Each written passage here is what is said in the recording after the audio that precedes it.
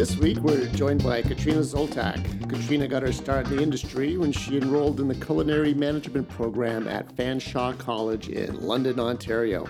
We talk with Katrina about her experiences working at places such as Philty McNasty's, the Westmount Golf and Country Club, the Huether, Ethel's, and now the Keg. We touch on various topics such as dealing with difficult customers and the politics that occur in the workplace. Enjoy the show. Welcome to another episode of the Industry Podcast, coming to you from Studio 258 with my man Dan Soretta. How are you? Hey, I'm doing very well. No complaints. Still awesome. Mm-hmm. Must be nice. Yes. I'm not going to rant on this podcast like I did on the last one for an hour first. We're going to get more right into it. The guest, who's supposed to be the star of the show here. We have a great guest for you again today. Katrina Zoltak is with us. We are recording this on July 5th. That's the date. I swear to God, I don't know what fucking day it is anymore. I literally just had to check my phone. It turns out it's a Sunday. Yeah. Turns out it's in July. Well, and now that every day is 40 Celsius and sunny and no rain, it's definitely all the same. Yep. If you like the show, as I always say at the top of the show, the best way to help us out, subscribe, rate, and review. Costs nothing. It's easy to do.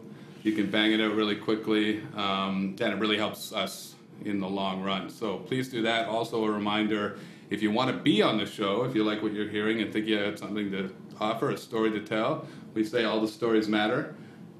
DM us at the Industry Podcast.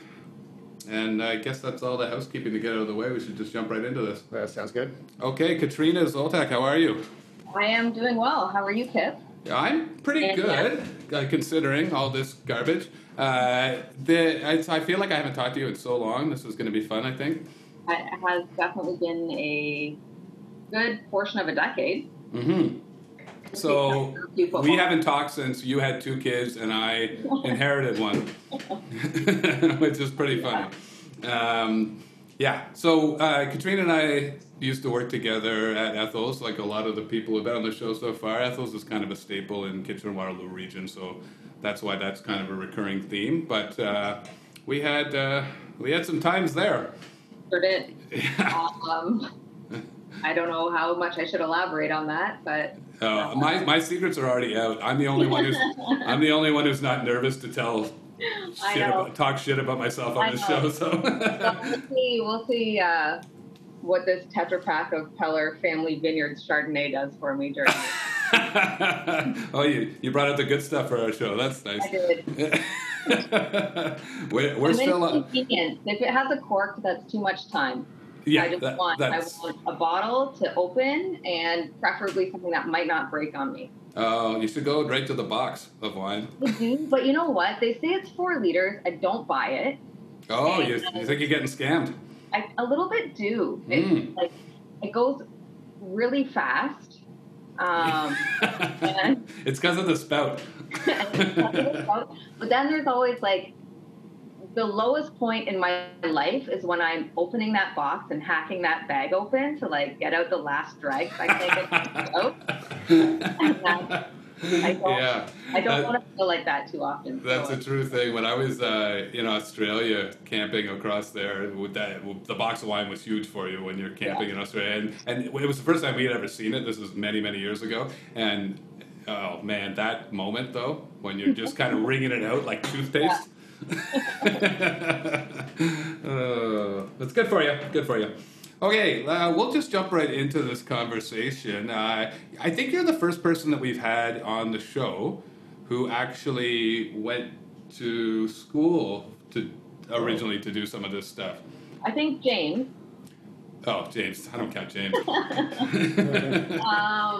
But yeah, maybe. I did. I went to Fanshawe in early 2000s. It was not something that I would say I excelled at. It was definitely a D for diploma situation.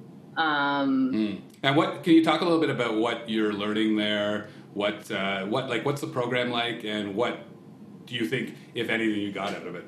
Okay, well, I think probably, I can't speak to it now. I would maybe think that things have changed a little bit. I didn't really know what to do with my life. I still don't, to be honest. Well, it's too late now. You got kids; they decide for you. And I think I always enjoyed kind of like cooking and being in the kitchen, like to a degree. Mm-hmm. And that was something that I thought, well, even if I'm better at that, then that is at least a skill that I will have in my life. This isn't necessarily the direction I need to go in. Do you find that you're using it now, like especially during this pandemic situation? Are you cooking a lot? Oh, I cook all the time. Like it becomes a pain because I find like I'm constantly in the kitchen, especially now. It's definitely breakfast, lunch, and dinner.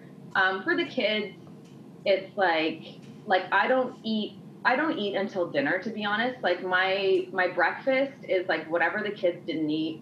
My lunch is usually I like lick the yogurt lid I open for my kids and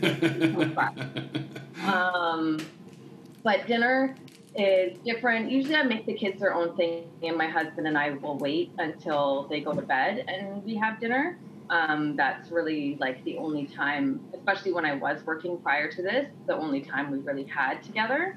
All right.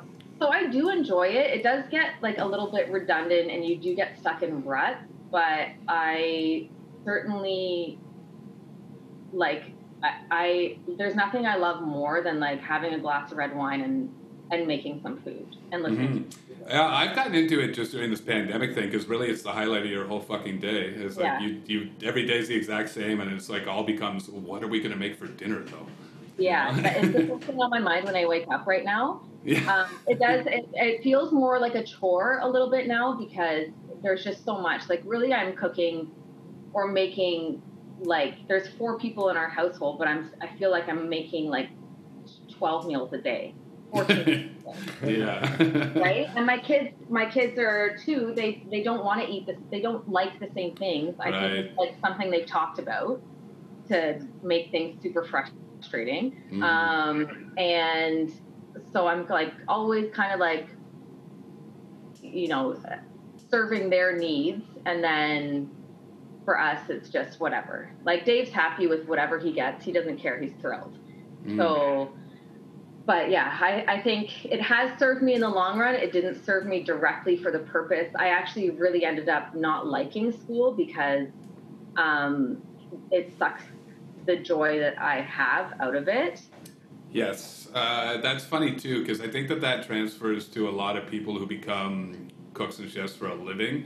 They don't what they loved about it is now their job, and that's probably the same in any career. I imagine to a certain extent. Although I don't know how much lawyering you do when you get home, but but like for our job, it's like cooking or making cocktails or whatever, right? Like I've kind of moved past the making cocktails thing. I let people who are younger and more creative and better than me do that now, but I also like when I was in the mix of doing that, like coming home, I just wanted to crack open a beer or open a bottle of wine. Like I have no desire to make someone a cocktail in my house. Like fuck you. And if it was just me, like if it was me at home, I would have like my dinner would be a bottle of wine and a bag of chips, no sweat. Yeah. Like I don't feel the desire to like I'm too lazy to eat, and I'm too sick of making other people's stuff.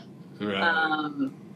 But like you said, like the joy of it, like how much lawyering, like you don't lawyer when you come home. Right. It's not something that transfers into your home life that you're still doing outside of your job. Yeah, there's probably a couple jobs that are similar to ours. I'm sure there's many that I'm just not thinking of. Like maybe if you're a teacher or something, you come home and you're still kind of doing teaching if you have kids. But for the most part, we're the ones who people just think. I always think about that Seinfeld episode where he was dating the masseuse, and he kept trying to get a massage from her, and she's like, "I'm off work now, right?" It's kind of the same thing. So school is not really going your way, but what makes you decide? And I don't know, maybe you still don't think that this is what's happening to you, but like to get into the career, is this more of a career choice? Honestly, it just kind of came like by accident. I was done school. I had come back home to Guelph, And my mom was just really on me to get a job. Like, and they'll do that. And I had been like, I was a pretty lazy teenager. I wasn't really shooting for the stars in any aspect of my life, whether it was school or like outside of school, jobs, whatever. And so my mom was on me, and I had come to Waterloo one day to visit a friend, and I saw that this restaurant was hiring, and I was like, oh, I'll drop off a resume and see how it goes.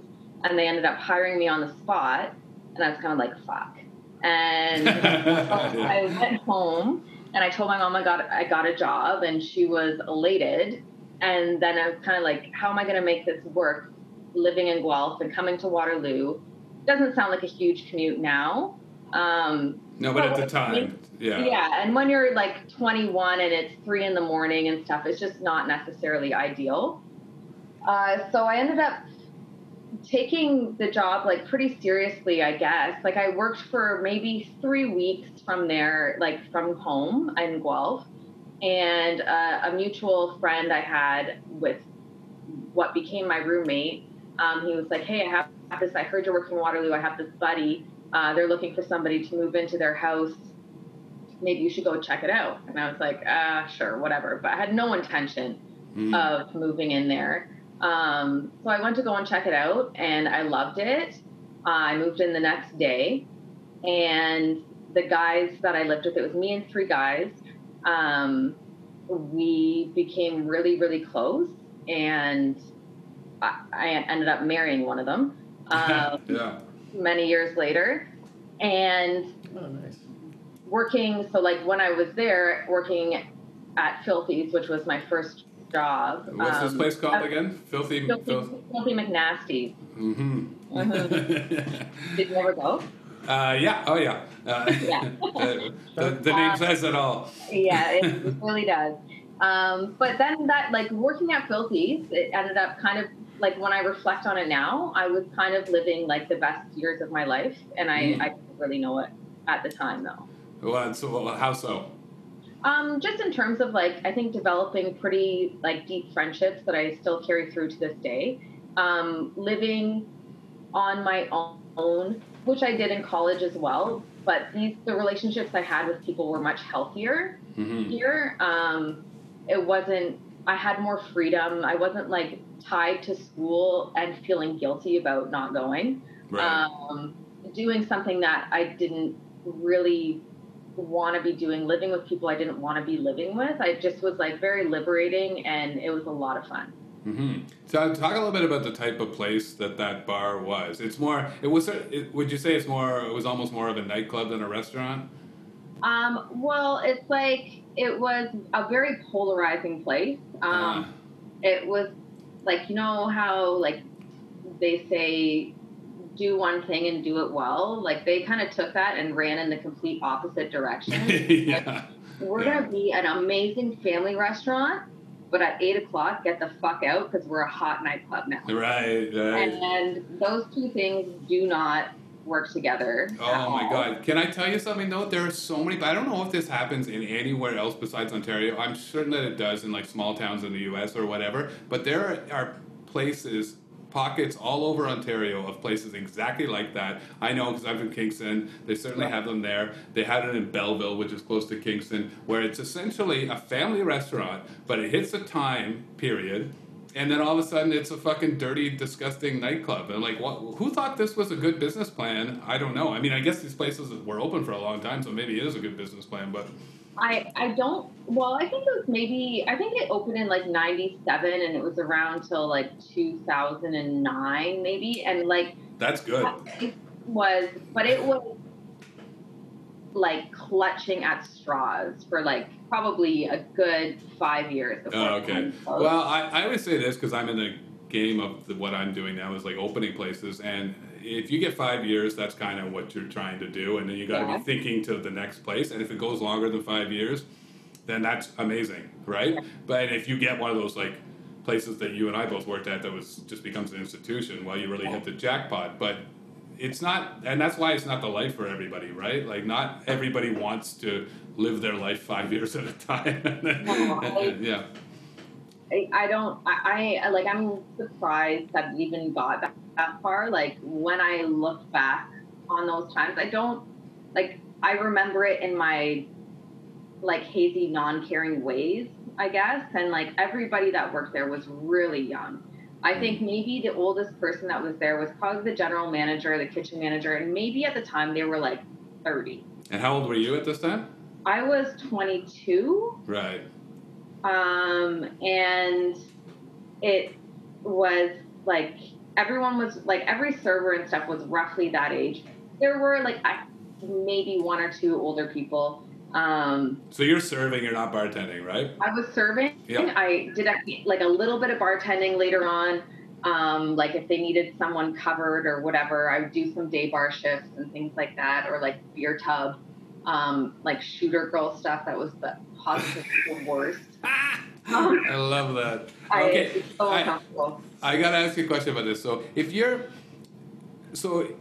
you're a family restaurant over dinner, right? Yeah. And then you're turning into a nightclub as the night goes on. Now, are you, as a server, on for both legs of that shift? Yes. Okay, so tell me about that. Okay, so you, in the dining room, they would often, dining room, and I use that term very loosely. This is a podcast, so they can't see your air quotes, but but let everybody know that she put air quotes on that. There was, like, you would work in the dining room, and then pretty much everyone would be cut if it was a bar night around 9 o'clock. Okay. And, like, there was a bar area that you might have bar service in, but no one waited on you. Like, they would just rather go to the bar. There's 17 bartenders on. Right. And it's just a giant waste of your time.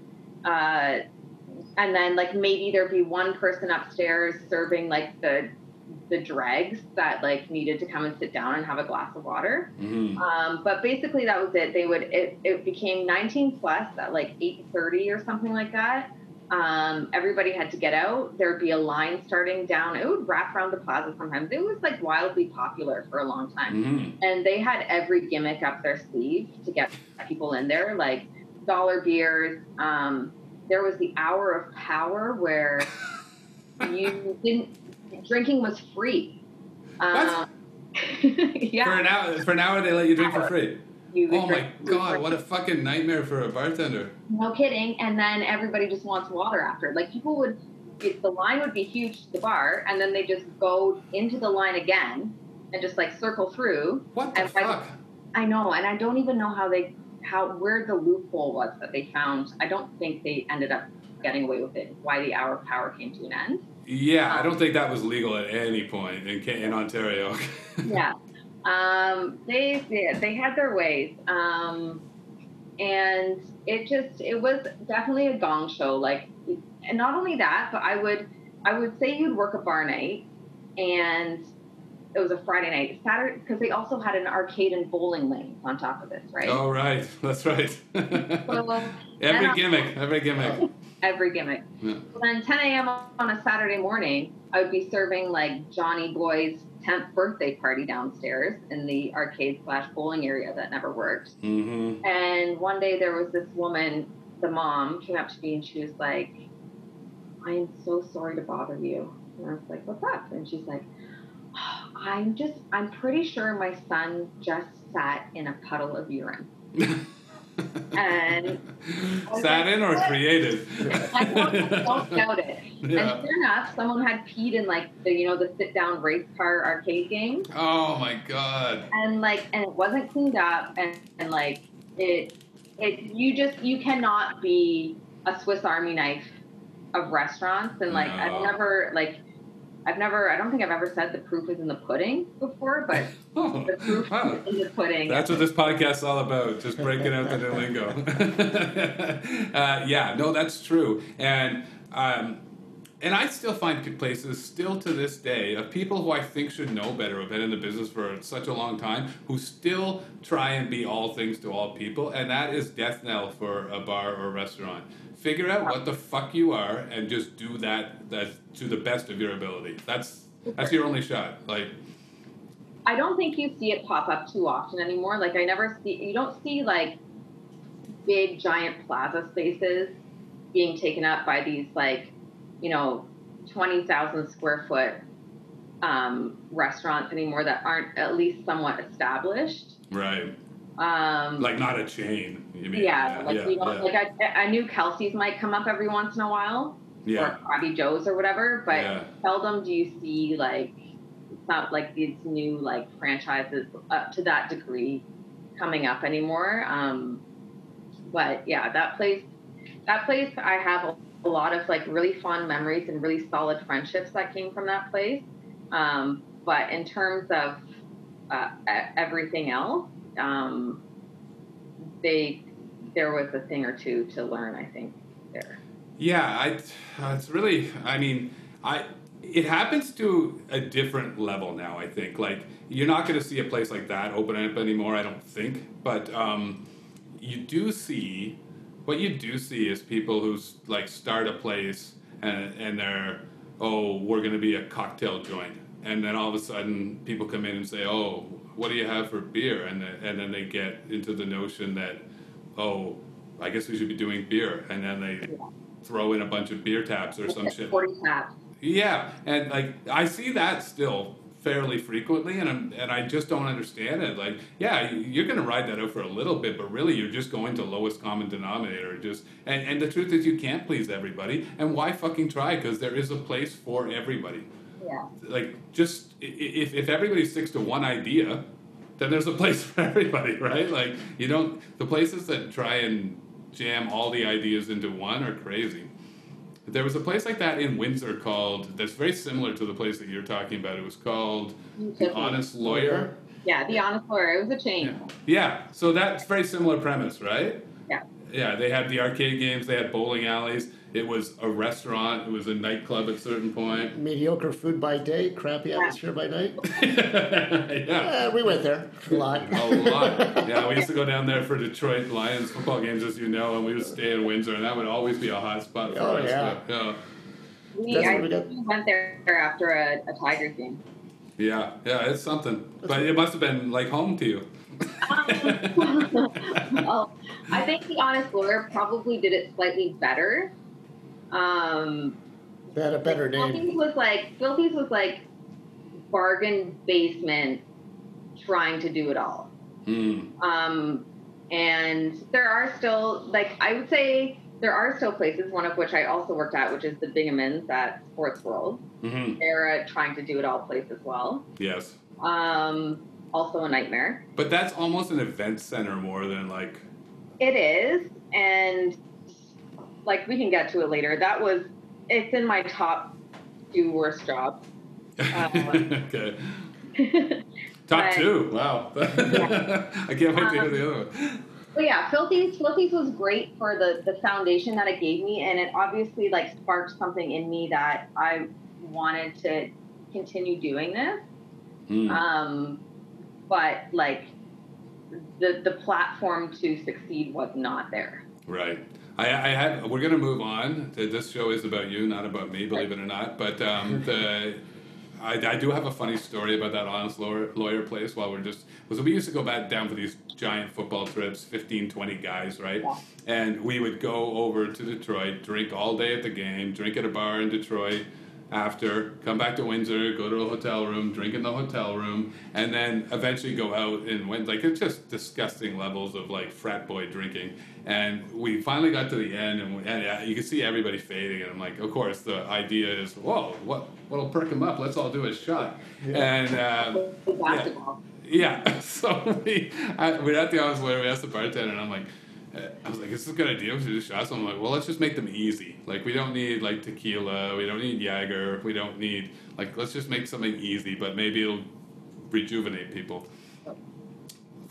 Shot logic. That's what that is right there. So I ordered a round of polar bears, which is the shittiest, easiest fucking shot to do, right? And the bartender, of course, had no clue what I was talking about. I didn't realize at the time. He's like, yeah, no problem. So polar bear, for those who don't know, is ice cold. It's very easy to drink. It's creme de menthe and creme de cacao. It's it's just like drinking a cold dessert. Well, he gave us instead 20 shots of polar ice vodka, warm. Yes. room temperature warm. Yes. And but they look the same because they're both just clear liquids. So we thought we were drinking these ice cold polar bears. Everybody throws them back, and it was a fucking disaster of vomit and yeah. Anyway, that's just an aside. Now let's get back to the guest. Yes. Okay, so how long did you work at Philty's? You know what? I don't think it was terribly long. Like in the scheme of things, I would say it was two plus years, which is shocking because like when I did start there, I was really bad. I was a really bad server. Well, everyone's bad when they start, though, right? That's your first serving job, right? So yeah, and like very little like decent training. Certainly, like that you don't give a shit. Like I think that I did not care at all about like guest experience. I did not care about anything. It was like there to have a good time almost. I actually went home. I remember there was one day I was on a split shift and it was lunch, and we get a lot of people from like Manulife, the insurance company that were in the building there coming through for lunch, and we wouldn't do cash outs on split shifts. And I went home in between, and I was sitting there and I was like, something's really bugging me. I was like, I know I didn't do something. And I realized that I had come home and left two people still sitting at their table waiting for a bill that I was going to get. And I was like, yeah, sure thing. Just walked out the back door, not even like thinking about it 5 seconds later. And like, that's the level of shit you gave? Yeah, exactly. At that time. Yeah, that's fair. But in your defense, you're a 23-year-old woman at that time. Like, that job was probably more just fun than serious. So, yeah. But you kept going, so there was obviously something you liked about working in the service industry, whether it was just the money or whatever. You go to a golf club after that, so that must have been quite a stark difference. It was very different. I was crazy nervous starting there. I had actually, my time at Philty's, I knew I was at my end. Things were changing. I didn't like it as much. Personal things came into play. Like, it was just time for me to move on, and I needed to pull the cord.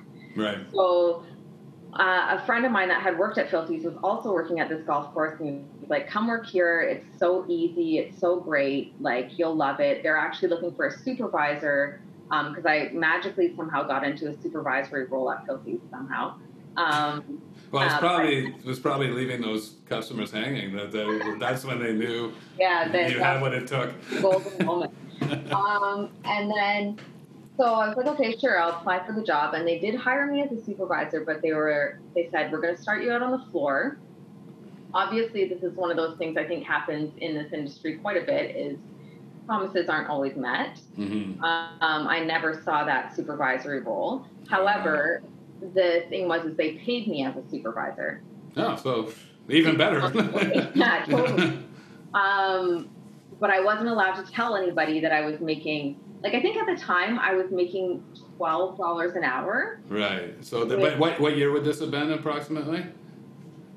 This would have been 2005. So probably like the server minimum there is around the $6 range. I think when I first started working at Philty's, it was less than $4. Yeah, like my first serving job, we made $3.50 an hour. Yeah, it was something like that. It wasn't much. It was like $3.85 or something. There wasn't much of a difference. Yeah.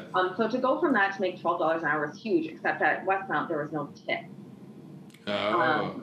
So because it's all based on having, like, it's all members, right? So if you're talking to regulars that come in and like seeing regulars is annoying or whatever, this place is strictly the same faces all the time. Mm-hmm.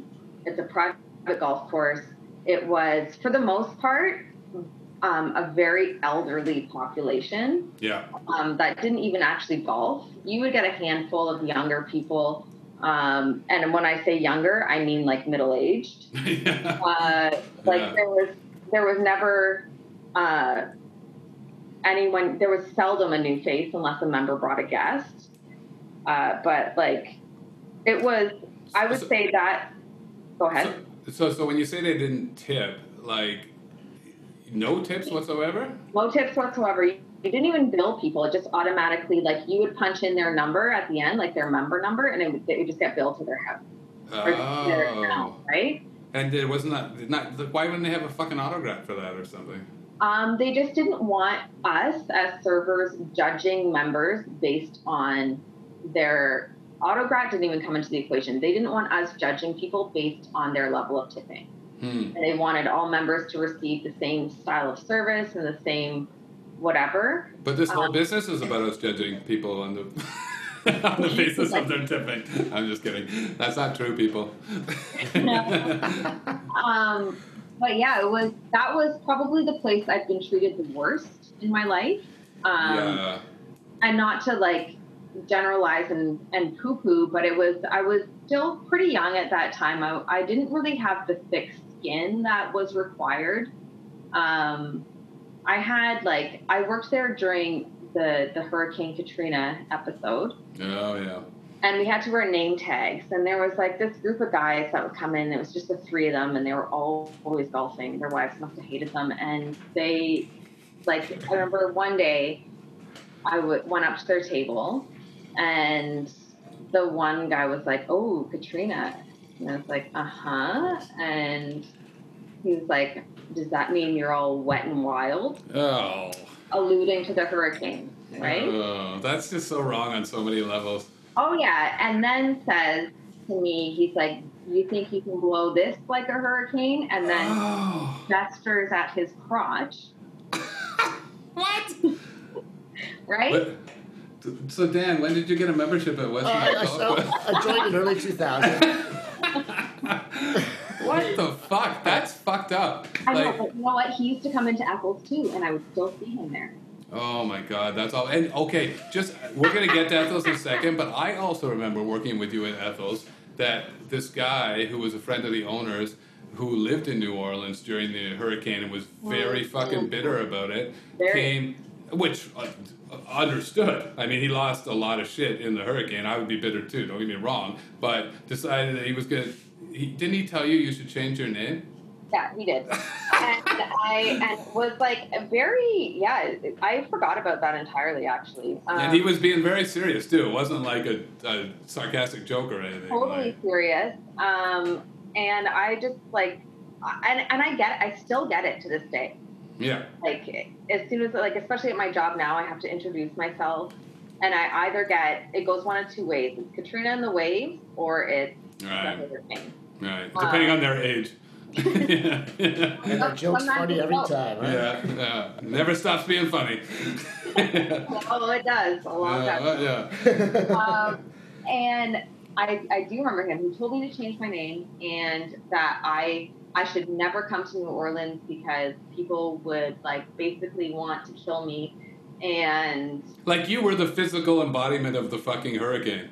1,000%. Yeah, it's fucking crazy. It's amazing how people will talk to you in this job. And obviously, like, as an attractive young woman, you're going to get way worse of that than anybody who's, like, a man in this industry. So I can't even imagine. Like nobody's ever said that shit to me. Like, I've had the odd, strange, like, sexually suggestive remark from a woman before in the history of my career, or maybe a gay man as well. But, like, the kind of shit that you guys have to deal with I mean, do you find that that's mostly a thing of the past, or does it still happen? I don't think, like, where I am now is a little bit more subdued in that sense. Like, I think my times at Ethel's or my times at, like, Westmount, for example, Westmount was different because it was more of a mentality that I was owned by the members. Yeah, they're pretty entitled, right? Yeah.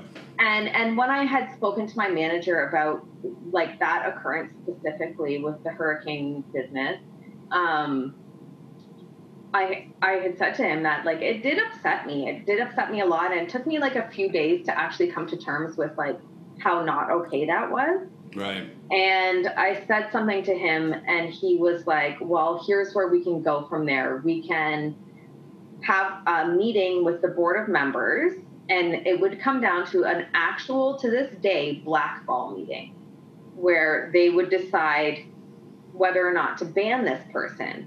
And say that should have come true, like fast forward to next Wednesday or Thursday, where his other two buds come in. The cronies are still there, yeah. And I'm still seeing them, right? Yeah. So I was like, it's not worth it. I'm just going to move past it. But there was a lot of that there. There was a lot of, it came from women too. Like we would serve, there was a bridge day where the women would play bridge. Mm-hmm. And like as I said before, the population was pretty elderly, and like time is of the essence to these people. Like every second that ticks by is precious. So I did clock's ticking. Totally. I brought this one woman her sandwich, and like I remember her very specifically because she used to golf with knee pads and a helmet, and her sandwich didn't have the crust cut off, and she said to me, well, "What is wrong with you, you stupid girl? Do you have your period or something?" Oh my fucking God! Like what? And this is just the stuff that would like be fine, right? Yeah, like you just kind of brush it off, like, oh, another asshole said something shitty to me. I think things have shifted there a lot. I know by the end of my tenure there, which was not long, that they were hiring from temp agencies because they could not keep people. Right. And I don't want it, there were definitely some great people that I looked forward to seeing, but it for the majority of it was a really rough go. Well, we're laughing at it because honestly those stories were funny, but it's also, it must be mentally taxing to you. Like, that's the way you're getting treated. Like you said, you're getting treated like property. You go in, you're trying to do your fucking job. You're trying to give them a great experience, and you're getting treated that way on a daily basis, whether it's that blatant. But I'm sure it's not always that blatant, but there's probably most of your days you still have the same feeling. Well, for sure. Oh, your Arnold Palmer had too much iced tea. I'm so sorry. Yeah.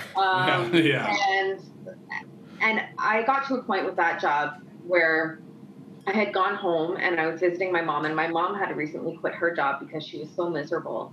And I was just saying to her telling her what had been going on and whatever. And she was like, you just have to quit. Yeah. She's like, don't even think about lining something up. Just get the fuck out of there. Yeah. Get out and you'll be fine. And we can support you. But if this is how you're feeling, then it's time to be done. Well, it's good that you had that level of support because, it can become just something that's normal to you, right? Sure. And then I can't even imagine I don't want to get overly dramatic about this, and obviously I don't have the same experience, and I'm not a dime store psychologist, but it almost must be like a PTSD effect after a while.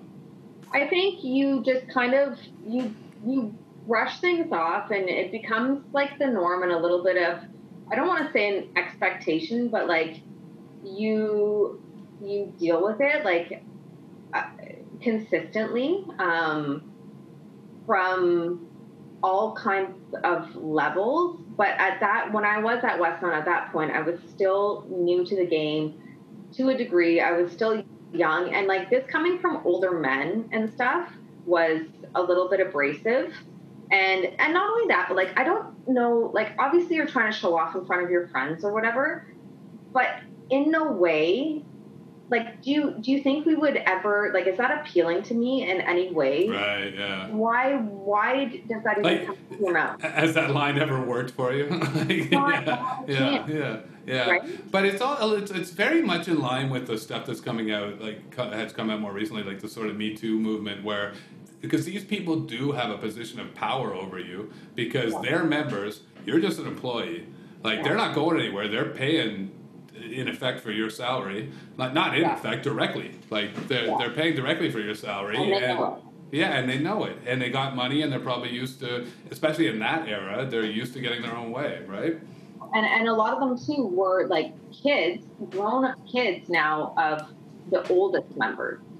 Right? So they've grown up there, they are entitled, they're they're whatever. And I feel like I don't want to speak to the entire membership of that golf course. Sure, they can't all be assholes.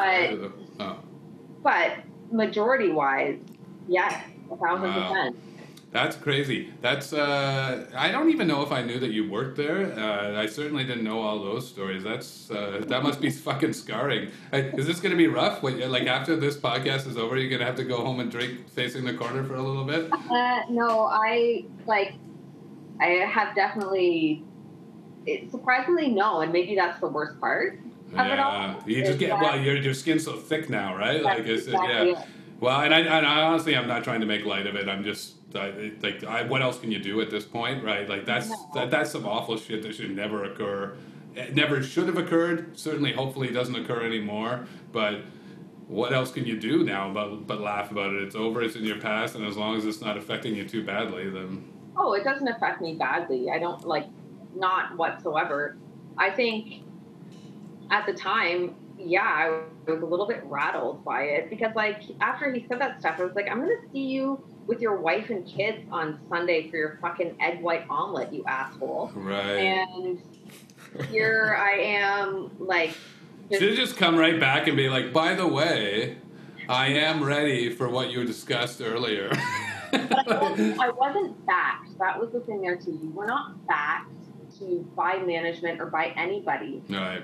To feel like you had. You could say shit like that, right? Yeah. You just had to shut your mouth. Yeah. Yeah. Which is probably sometimes, as bad as it sounds, is the best course of action. Yeah, and it does sound bad, but you're also probably right. I mean, and that is something, and we've had conversations about this on the podcast before with different people. That has to change between the guest and server relationship, but it also has to change within the framework of the people who work in the restaurant and bar as well, because there's still way too much of that shit that goes on just between fellow employees, right? Yeah. So, totally. All right, well, we can move on. That was eye-opening. From there you go to what you describe as a mishmash of working at a few different places. You worked at the Revolution Flying Dog, which is a big nightclub in Kitchener-Waterloo area. You're also working at the Huether, which the guest last week, Chris Kim, worked there as well for a while, and we talked about. Were you working there when there were still the shoe shows, or what there's been? Yeah, the ladies. The ladies. No. I might have been, but I wasn't in that room. That place is got a lot of areas. Yeah. That place could be so cool. And that was called the Lounge. I never worked in the Lounge. And there might have been, but I don't think it was a frequent thing at that point. It might have been hey, we're going to bring this back for a night. Mm-hmm. But no, there wasn't that when I was there. Okay. That place was probably I think in the service industry, there's a lot of labor loopholes, and this place had them down to a fine art. I didn't last terribly long there. I think I was there for about a year and a half, maybe.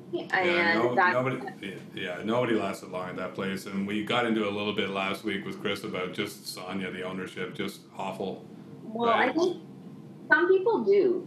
There's one woman who's been there she's got to have been there for 30 plus years by now. Yeah, I know what you're talking about. Yeah. And a couple other people who were there for probably 10 years, But other than that, it was a little bit of a revolving door. It was really, you weren't treated well. And on top of that, the biggest thing for me at that place was you weren't allowed to punch in, and they had a legit punch-in system. We put a piece of paper into a punch cloth to punch our time. And you weren't allowed to do that until you got your first table. And it was a seat yourself environment, right? So sometimes in the winter, I would have a shitty section and I would come in and nobody would seat themselves in my section for 3 hours. Wow. So I would just sit there. And not getting paid, but you couldn't leave. Not getting paid. And then as soon as somebody plunked their bums down, I would have to go over, introduce myself, take their order, drop off menus, whatever, and then I was allowed to punch it. What? Yeah. Why am I not using this system? Well, you gotta start. It sounds so great for labor costs. Yeah. Get ready, sugar run. Get ready. Incredibly detrimental to like any staff allegiance you might ever have. But it is a loophole. You're right. That's fucking crazy. Like they get away with it, and I guess if you don't like it, fuck off, right? And on top of that, when I first started working there, like just barely, they didn't even cut a board. It would just be like 1 for 1 on the patio. Right. And the patio was really big. Yes. So you might have a table over here, over there, over wherever. It was this total gong show. And the dine and dashes there were aplenty with like zero system in place because there was the stairs right down to the street. Right? And so did you have to, yes. So sorry to interrupt you, but I'm assuming dine and dash was paid for by the server? Yes. Okay, ooh. So I would like to talk about this for a little bit because we haven't talked about this on the show ever. Different places handle these situations differently. And first of all you fuckers who do this, I know sometimes you're 11 and you snuck into a bar and you think it's cute to dine and dash. Like, bear in mind that sometimes that literally just, oftentimes probably, that literally just comes out of your server's pocket. Like, yeah, and it's crushing. Yeah. So yeah, well, I mean, fuck, if somebody runs out on a $100 bill and you only made $100 tips $100 in tips that day, that's it. You've just made your below minimum wage salary. Okay. So and places handle it differently. What do you think? Because Ethel's, for instance, we started our own dine and dash fund, right? Like, independent of the restaurant, and we would just pump change into it whenever, and if you got one, you could take money out of it, but then people stopped putting money into it. Yeah, it disappeared. It disappeared just in time for my first dine and dash there. Oh, good. That's great timing. Best free meal I ever had. but and then other places, like, for instance, if somebody dine and dashes at my spot, because they don't happen, like, okay, you're saying Huether happen all the fucking time. It's pretty tough for it to happen at my place, but it has happened. And I just cover it. Because I just figure, like, that's the cost of doing business. Some of this shit happens. It's really shitty to put it on the serving staff. Because it's, in a way, they're like, oh, why didn't you notice that they ran off? I'm like, maybe because I was too fucking busy making you money. Totally. And that was the thing there. Like, you were all over the place. And the access to get out, like, it's like being in a 5-story apartment there. Like, there's 10 different sets of stairs to get wherever. There's many ways out. And like, if you were like on a casual afternoon shift, I don't remember what was Chainsaw called before it was Chainsaw. Silver Spur. The Silver Spur. Mm-hmm. So we get a lot of those guys coming up and just like having a couple beers and then piecing out and like going to wherever, right? Mm-hmm. And you would get it. Like, a lot of university kids came in, and I do not want to poo-poo on that. Go ahead. It was some kind, like, that, it happened a lot. That was the place it happened to me the most in my life. Like, it probably once or twice a week. Really? Ooh. Holy fuck. That's a large portion of the time. And I'm sure that there's places all over that can connect to that where they've had situations. Like, there's certain bars or restaurants that almost lend themselves to it because of the clientele that they attract and also because of the setup. Now, and I think specifically you had the holy trinity of that, where it's like you got the hub. Yeah. You got the clientele. Yeah. That might do something like that, and you're also seat yourself 1 for 1, so your attention is spread all over this giant patio instead of where it should be on a section within that patio that's close together. Well, and that's the thing too. And then when they started cutting sections, they would assign us a section inside as well as outside. So that's impossible to keep an eye on everyone. And like you said, the patio upstairs inside too, and the billiard room. So like there was literally like 4 floors of stuff. Fitbit existed back in that day. Yeah. I've been nailing all the goals. It was. But how are you supposed to keep track of all those fucking people? Like that's. And you're not set up for success, and you're also you were not valued there. I don't think that place was a lot of hard work, and it wasn't recognized. And it was. I lasted there, but then the reason I ended up getting pseudo fired from there was because I started working at Ethel's, and somebody told her, right. and she found out. Well, and the owner of Ethel's, Glenn Smith, was on the program earlier. You can check it out in the archives. Check out all our shows in the archives. They're all fantastic. Trust me. The Glenn talks a little bit about his sort of ongoing feud with Sonia, who owned the Huether. So that was. It was definitely those weren't the two places you were going to be able to work at the same time. Either way, I was doing both at the exact same time. Oh, I remember when you first got hired. Yeah, and I was like, I don't know how she's pulling this shit off, but as soon as one of the owners finds out, it's over. Oh, totally. And I was working honestly, it felt like 20 hours a day. Yeah. And because I couldn't say anything. That was the thing. Other people would be at the Huether being like, oh, I worked my office job today and I'm really tired. Can I be first cut? I'd be like, fuck, I just worked 8 hours at Ethel's, and now I'm here at 2 o'clock in the morning, and I have to be there at 9 or 10. But I can't, and I couldn't say anything to anyone that even worked there. It was my deepest, darkest secret. Right. Let's talk a little bit about that, actually, because I have some opinions. I know this is going to be hard for you to believe, but I have some opinions. And but on this specifically about the whole. Because a lot of people who do this job for a living end up having a secondary job. Maybe they're working part-time at 2 different restaurants or bars like you're talking about. Or maybe, like you were also mentioning, they had an office job and they do this at night. Or maybe they're going to school and they're doing this. I'm of two minds of it. As an employee, I've been there where I'm just fuck, I worked all day and now I'm working all night.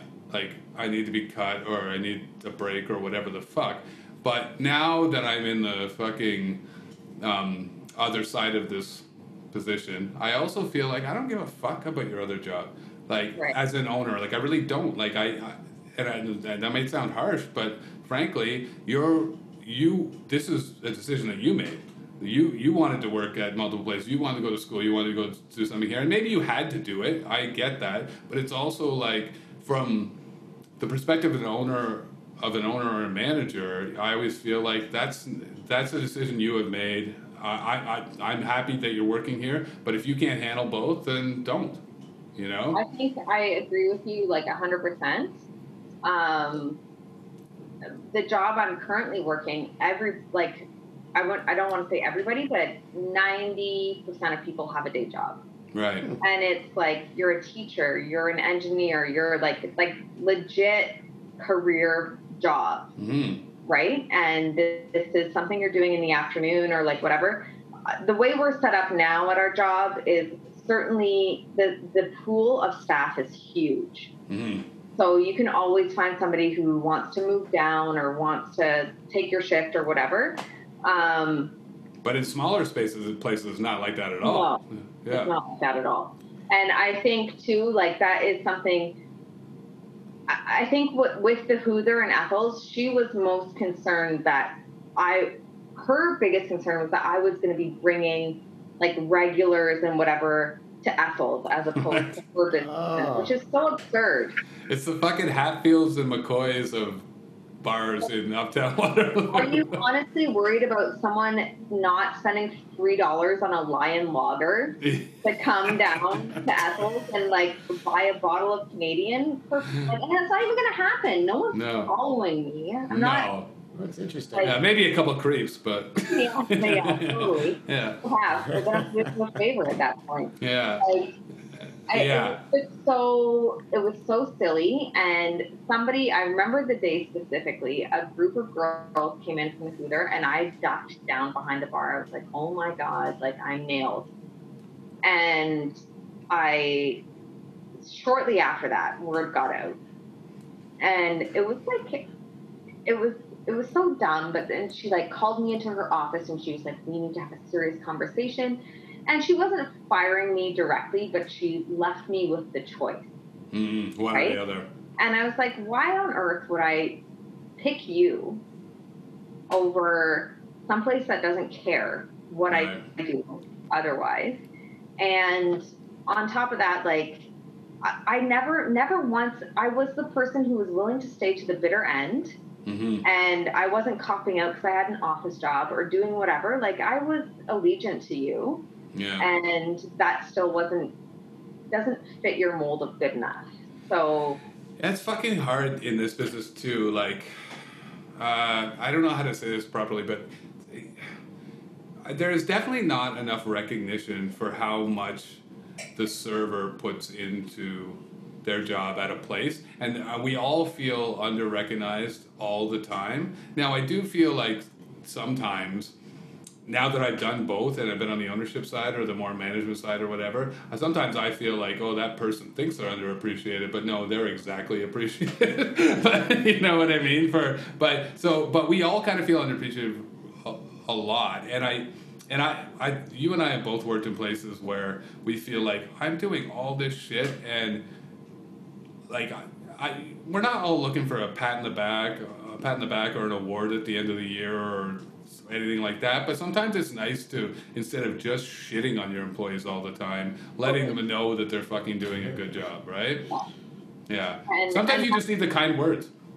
Well, I think that's like, that goes in any aspect of life. I think like certainly the restaurant industry for sure, but also like in my life in general, like being a mom, doing whatever, like it's give. Yeah. Like, with very little thank yous, very little recognition or appreciation. I think a lot of it is just coming to terms with that and like being okay with it. And like this is my life now. Fuck it up a little bit, as if I wish I could find a better term for it, but like you're not always going to be valued and appreciated the way that you feel you're deserved to be, or whatever, right? So yeah, and that's just life for sure. But for anyone listening, thank your mom, thank your fucking server, thank your employee. Like it's one thing I learned because I worked at a place for a while where I felt like I was extremely undervalued. I only got shit on, and and no one ever said, "Wow, you rock this place however many nights a week and you brought us in so much money," or whatever, thank you. You never got that. So then when I took over the ownership was something I was very cognizant of just being like, letting people know all the time that I value them and appreciate them doing good work. Like it's a small fucking thing. It's a text message. But it's nothing. It honestly, like where I am now in my job, which is working for the Keg, I feel they do an amazing job of recognition. Is that right? That's just kind of surprising for a chain too. Well, they're like it's a chain, but it's also a franchise, right? So we are a franchise location. I know there's a lot of corporate locations. So your owners are like more owner-operated. My owner is amazing. He can be like a little bit Russian roulette. I think if you don't understand his like extremely dry sense of humor, you can take it the very wrong way. Okay, but I don't want to. I generally am not in the business of correcting people on my podcast, but I don't think anyone can be a little bit Russian roulette. By definition. Okay. Russian roulette period. But there we are. Like, this is probably the first place I've worked where I genuinely feel valued as an employee. Really? Not treated as a dime a dozen. That's good. And put a lot of effort into training, getting things right. If you're new to the biz and this is your first serving job ever, like they will give you a lot of opportunities to correct the things that you might not be doing to their standard, which is very high. And I like I find that I'm happier there, I think, than I've ever been in any other job, even though I have to conform to certain, procedures or whatever. Like, it's a more corporate environment. Like, you're not, your personality isn't allowed to flow as much as you that. definitely have a serving persona versus, like, just being yourself. But, like, I mean, don't you find, because I have certainly found this in my own career, is like the older you get, the less that bothers you? Maybe. I don't care anymore. Like, that's just the job now. Whereas before, I very much cared that my personality shone through, and I was like, fuck this corporate shit. Like, keeping me down. The man's keeping me down. It could be that, but at the same time, like, I work with a lot of young kids, and they are, like, the most driven, like, really want to do a really good job of, wow, that has not been my experience. exceeding expectations and just, like, providing the most ultimate guest experience. Like, that is, I think they do a really great job hiring there. I think they do, like, a lot of really profound, good training, so that you're not left, like, in a lurch. Like, someone might ask you a question and you're like, I trained for this serving job for 4 weeks and I had 20 training shifts, which is absurd. But I don't want to be caught in the mix of being like, can you tell me the difference between a New York and a sirloin? Well, yeah, right? and I glad you said that, because I think two of the most underrated things about running a successful business are hiring and training. Like, people just think, oh, let's hire the youngest, best-looking woman who comes in, because that's and it's not that certain businesses, maybe that's something you need to consider. It shouldn't be, but maybe it is. I don't know. It's a very sketchy line in the business that we are in. So we don't need to get deep into that right now, but I'm just saying, like, hiring someone and getting a sense of who they are before you hire them, and whether they're eager to be taught and learn, and whether it fucking matters to them, or whether it's their job to get them through university. Yeah. Right? And then following it up on your end with properly training them. Yeah, the training there is really intense. Like, when I was getting trained there, I had recently been fired from my short-lived career at a charcoal group restaurant. Yeah, can we talk? Let's talk about that. Yeah. Let's talk about that. I mean, I'm just gonna stop you. I'm surprised, because, like, I worked with you. You're fucking good at your job. Like, and you're. Whoa, that was an embarrassing pour. If you're, yeah, sure, maybe white. If you're like, I worked with you at a place that we were allowed to let our personality roll, right? And I think it would be safe to say that we both got a little bit embittered there after a while. And I think the entire, I don't want to bring other people into it, but it was a place to get easily jaded. Yes.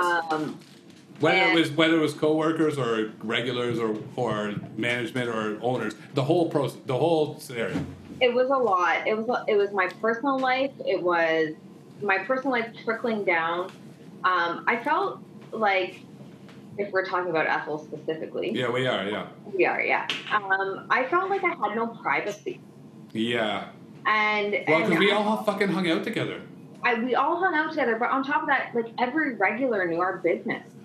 Well, and I'm just gonna say this. Yes, that's true. But we all had a little bit of control over that. Like, for instance, there were certain people whose business was much more known than, say, mine, because I didn't tell the regulars my business. Now, sometimes people I worked with told the regulars my fucking business, but there were also people who worked there who were like, the regulars became their friends and they started telling them and everything. I always just thought that was a massive mistake, right? Like, it was a very different place. Like, I when I got hired there, like, I remember going there as a regular and being like working here would be like this is like the end all be all. Like, I would love to work here. This is the greatest achievement of my life. And I ended up getting that job because I worked with Vinny at Rev. Right, Vinny Tawari. Yeah.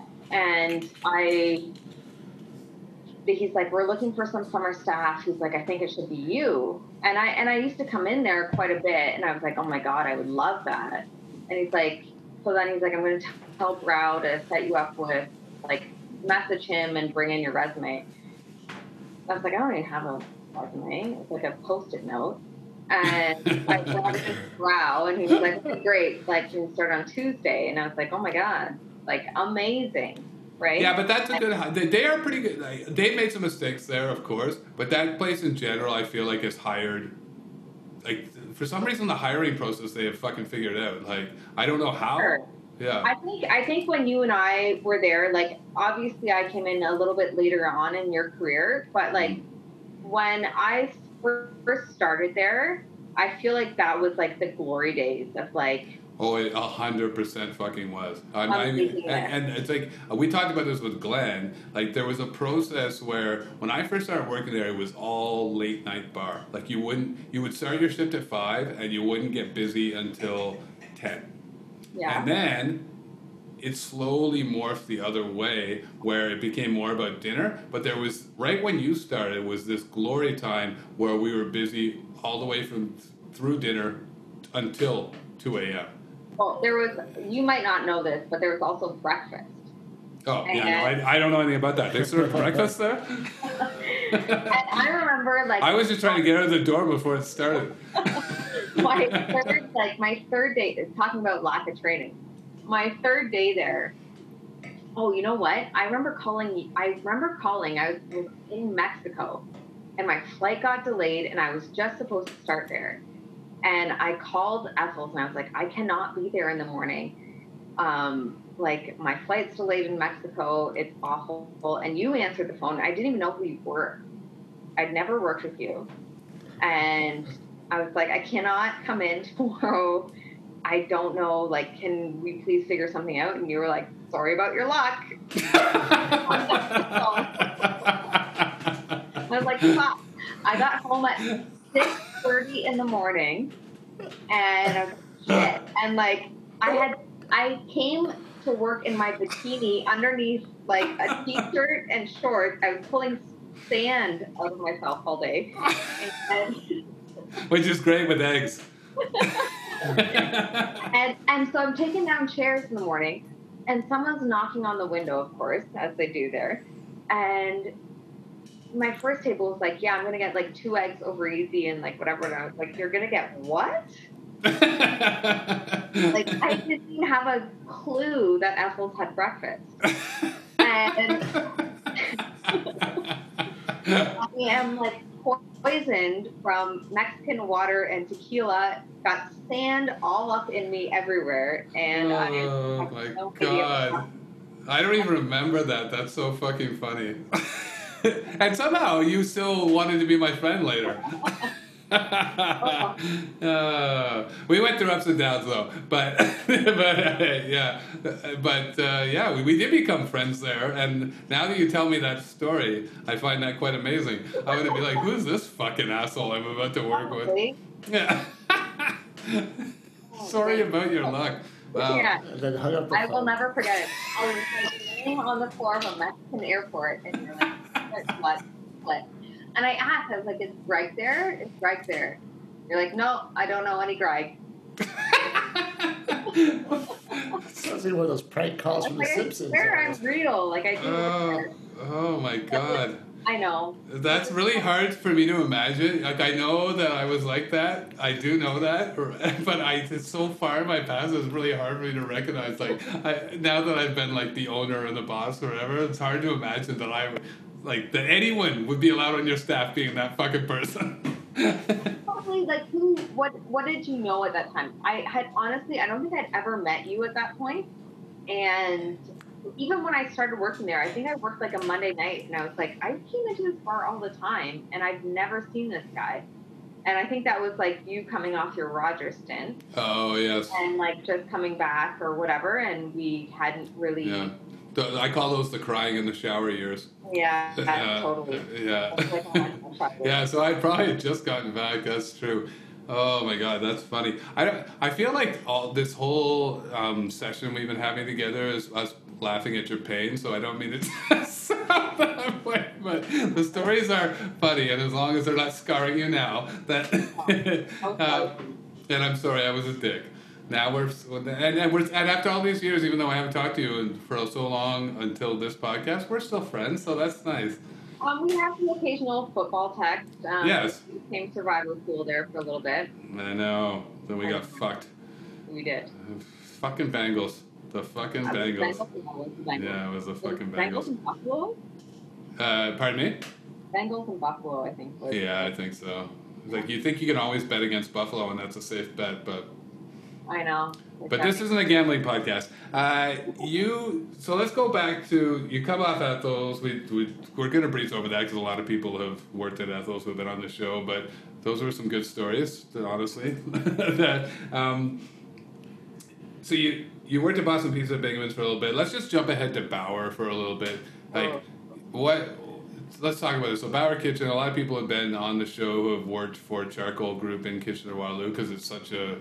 It's a big deal here. Like, they have so many restaurants, and they're all huge. So, talk about your experience there. What led to you being shit-canned for the first time? Yeah, so my experience there was overall generally negative, I would say. I ended up, once I quit Ethel's, which in hindsight, I've had many years to think about it now, I think I did hastily, and I was only thinking about myself, which is okay. Well, especially in your career, For sure, but I think I was thinking, more about my entitlement and what I deserved. I was coming off of mat leave. I thought I was gonna, I was told I would come back into the same thing I left with, and I wasn't given that. Right. And I took it and turned it on its head instead of just maybe being a little bit okay with it. Right. And I get that a little bit, and I mean that place did that. Other places I've worked at have done that as well, where they tell you one thing, but you brought this up right at the beginning of our conversation, where it's kind of a prevailing theme in the industry, whereas it's not an industry that's necessarily about honesty, because and I'll take responsibility for this as well as in my times as someone with authority. We take the chicken shit way out, rather than just being honest. For sure, and I think what I wanted though was I wanted the conversation. I wanted to be able just tell me the truth. Say, yeah. This is my piece. Yeah. I feel like I've been slightly slighted, which in hindsight was nothing. It right. was nothing. Wow. I took it really personally, and I shouldn't have. I think in life in general, there's some things you gotta let slide, or you're gonna explode. And not to interrupt you and make this about me again, but the same thing happened with me at Ethel's. I got so fucking sure about everything I had done for that place and what have you, and I couldn't see the forest for the trees in a way where I was I didn't also realize that by the end of my stretch, and I'm saying this is your experience, this is my experience, but by the end of my stretch there, I was so cynical and bitter about the whole thing there, and so sick of the same faces every day and whatever, that I was doing a fucking terrible job for them. But I was still resting on my laurels for the times that I did a great job for them. So they probably couldn't wait to get fucking rid of me, and I took it so personally when that was made clear to me. Well, I think like you said, it was a very, I spent more time with regulars that came in there, you guys, whatever, than I would ever see my family or the people that mattered most to me. And I don't even know, I think the people that mattered most to me at that time were the people I worked with. Right. Right? And it was when you have such a small staff, things are going to get mixed up. Oh my God. And things are going to get intertwined, and you're going to be mad, and you're not going to know how to say the right words to somebody who means a lot to you, and you don't know how to approach certain situations. And like, can I say this as well? Like, there was a heavy party culture there at that time as well, that we all got involved in, and that you're drinking too late into the morning, you're waking up grumpy, you're like, you take things too personally because you're always overtired. Like, it's just, right?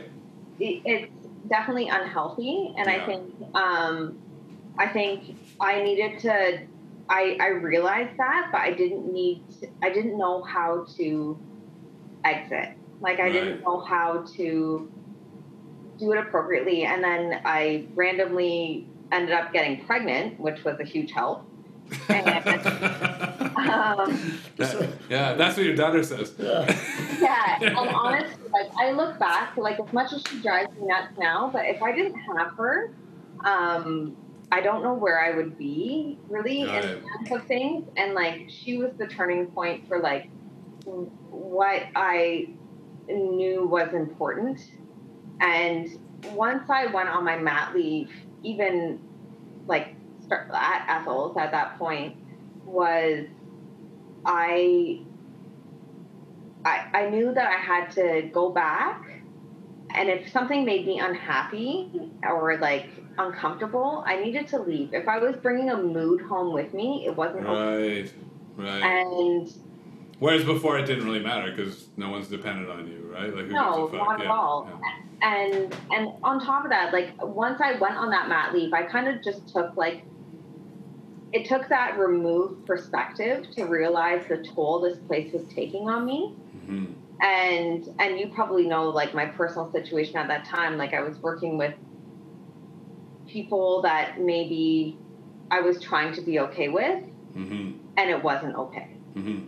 And I was adapting I was, like, building a shell mm-hmm. that I didn't need to have. I needed to shed it. Mm-hmm. And be happier not being there. Like, I needed to, like, but the lure was the money. Oh, right? It was, I've worked in a lot of places in my life, but the period that you and I worked there together was the gold. It was ridiculous how much money we were making. It was, like, honestly, and I don't want anyone to listen to this podcast who's not in the service industry and be like, fuck these guys, we should be tipping less. But at the time, it was insane. Like, I'd be like, oh, hey, my rent is due on Wednesday, but I work Tuesday, so it's cool. Right. I know. Like, yeah. And I'm not going to get into dollar values on this show, but I will tell you, in the glory years of Ethel's, the dollar values that I would make in a single night does not seem reasonable. No, short of taking your clothes off, there is nothing in the world that, like, that would have been the only thing I could have done that would have made me make less money there. Right. Well, who knows? Okay, so let's talk about Bauer a little bit. Like, it surprises me that you would get fired from a spot. So, like, what happened there? Okay, I still don't really know to this day. I have some general ideas, considering, like, a lot of the people that worked there at the time were people that would come into Ethel's now as regular. Like, we're regulars and, like, whatever. So I had an interview with them previously, and I declined the job and decided to take that job at Megaman's, which was another big mistake. And then came to that later, like, only about 3 months, and had an interview again, got the job, but the culture was very out of my, like, scope of, like, realness or things that I just wouldn't normally be comfortable with. I think my demise came from, I got a complaint, and it came on the cusp of my 3-month, like, probation period, and it came from the parents of a manager that was there. Oh. And this, I didn't know they were her parents, but it was also a really uncomfortable trying experience. And once again, training comes into the mix. They were telling me about a certain kind of coffee that they wanted. And I was like, I don't think we have that. And they were like, you need to go to the cafe next door, which was subsequently owned by the same company. Right. Unaware to me. And you need to make me said coffee and you need to bring it to me. And I was like, I don't even, like, is this a thing? Like, I don't do that. I'm like looking around like, what the fuck? And so at that point, this guy just kept like kind of rolling with it. And it was like getting really like degenerative and really uncomfortable. And I was like, you know what? I don't have the time for this. I don't need to be subjected to this, and I don't want to be a part of this. Right. And I could see the wife like nudging him a little bit and being like, you're being a dick. Right? And I don't know if it was like some kind of show off thing or yeah, I don't know. And who cares at this point, but whatever. But I think the grand scheme of things was they were kind of looking for a reason to not have me there. I don't like their training process too was okay, but at the same time, like you started with 2 tables, and I never had more than 2 tables in 3 months. And you're used to you're just coming off like, well, I mean, I know there was a spot in between, but like coming off Ethel's where you're working 15 tables on the side of a patio and also running inside to make your own drinks and deliver them. Yeah. Yeah. And like I can handle this, but you guys are treating me like so-and-so. But I also felt a little bit like, oh, do I deserve to be treated this way? Because maybe I'm not fine dining. Maybe I'm not casual fine dining. Maybe I need to be brushed up and polished. We don't need to get too much into the weeds into this, but I think you brought up an interesting point. Like, so every time you go to a new spot to work, it's going to be, they do something like a little bit differently, right? But the job is essentially the same. So if you're a vet like you were at the point that you moved to a spot like that, talk to me a little bit about like how it feels to get a 2-table fucking section when you know you can handle a 20-table section. Well, it was nerve-wracking in the sense of like I know this comes back to this a lot in your podcast, but like steps of service, which at Ethel was not a thing. No. And it was a lot of like, you know, you have this like water carafe on the table that needs to be filled to X amount of milliliters and like constantly whatever. And like, it's just a lot of like, just things that I wasn't ready for at the time. And I don't think I was provided with adequate training. B, like the managerial support there was completely gone. Like there was nothing. There was the general manager, and he clearly didn't have a thing for me. He was very much, a lot of people would be like, I will call him Tom. And people would be like, oh, Tom, how was your weekend? Was it great? Did you have a lot of fun at the cottage? And that's not you. That's not who you are. And I'd be like, I don't give a shit how was your weekend. Right. So it's a little bit of a playing favorite situation. A little bit. But I still knew a lot of people from like then. And to the other thing there was with the side duties. The side duties are massive. It was insane. It was like I would have my 2 tables and then get cut. But I'd still be there for 4 hours, like cutting butcher paper to put a fucking ramekin of butter underneath for the next day, like, and like polishing like every piece of like a teapot and like whatever. It was absurd. Mm-hmm. And I hated that aspect. Well, but I loved, and that's probably why they have so many fucking people working. Why you have such a small section.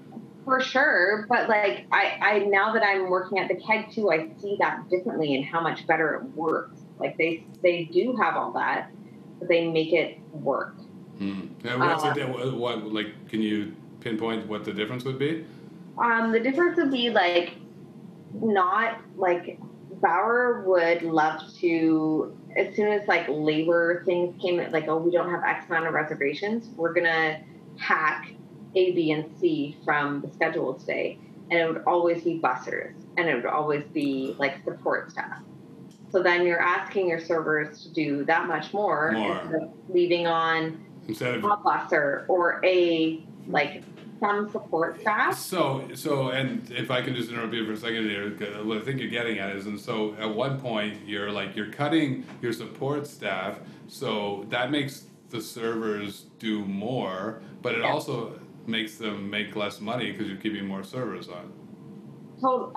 Totally, but at the same, like, it was a weird place, and I think maybe I was subjected to like the weirdest of it. I know there was people there, like, and we would see them come into Ethel's that did really well there, right? But like, if you were kept on, it's like if you were the closing server there, that was like a feather in your cap, right? And I never got there. That's for damn sure. I was definitely the lowest rung of the ladder. And then when I got fired, it was like the girl brought me into the office, and she was like on a co-op from like the HAFA program at University of Guelph. And she had to fire me, and she was like bawling her eyes out. And I was like, this is insanely uncomfortable.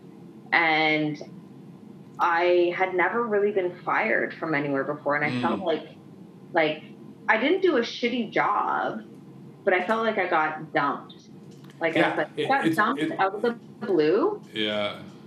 And I was shook because I felt like it's not like my certain qualities aren't.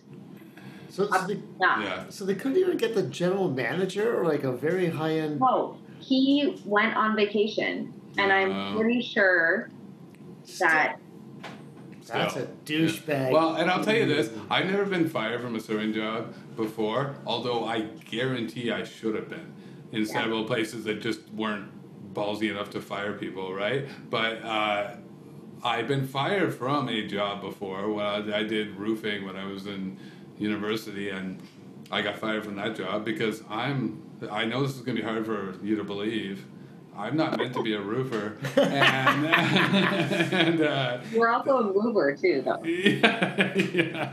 And so I got fired from that job, but it does feel like you're getting dumped.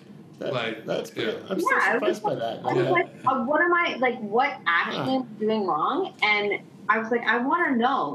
So when I carried this forward, like, what did I do? And they were like, we're not at a liberty to discuss it. Oh, and that's just the bullshit where it's just like they didn't like your personality. There wasn't anything specific that they could pinpoint. No, it was a personality clash, right? So, yeah. And I would definitely agree with that to an extent, but I was really rattled by it, and I felt really like unfairly treated, and I just wanted somebody to give me a reason for just whether it's like I just want to improve. Well, and the other thing is legally they have to do that. So because it was my 3 month. Oh, so you were still in probation period? It was literally my 3 month day. So I think he was like kind of looking for something, and like I went into work and like everything was like roses, and then someone was like going to the office and I was like, "Ooh, it's dark in here." Yeah. Well, Katrina, I gotta say, I'm surprised you got fired. I personally loved working with you. You and I have had our ups and downs. We liked each other. We hated each other. We were best friends for a little bit. We were best of enemies for a little bit. But now I feel like it's all come back around, and I'm glad that you're doing so great. It's been a pleasure having you on the show, and you had a lot of hilarious stories. So thanks for doing this. Yeah, thanks for having me. And let's stay in touch instead of just having it to be about a podcast, right? Like let's have a drink sometime if we can get out of the house. Sounds great. Okay, thank you. Thanks, Katrina. Hey, Dan.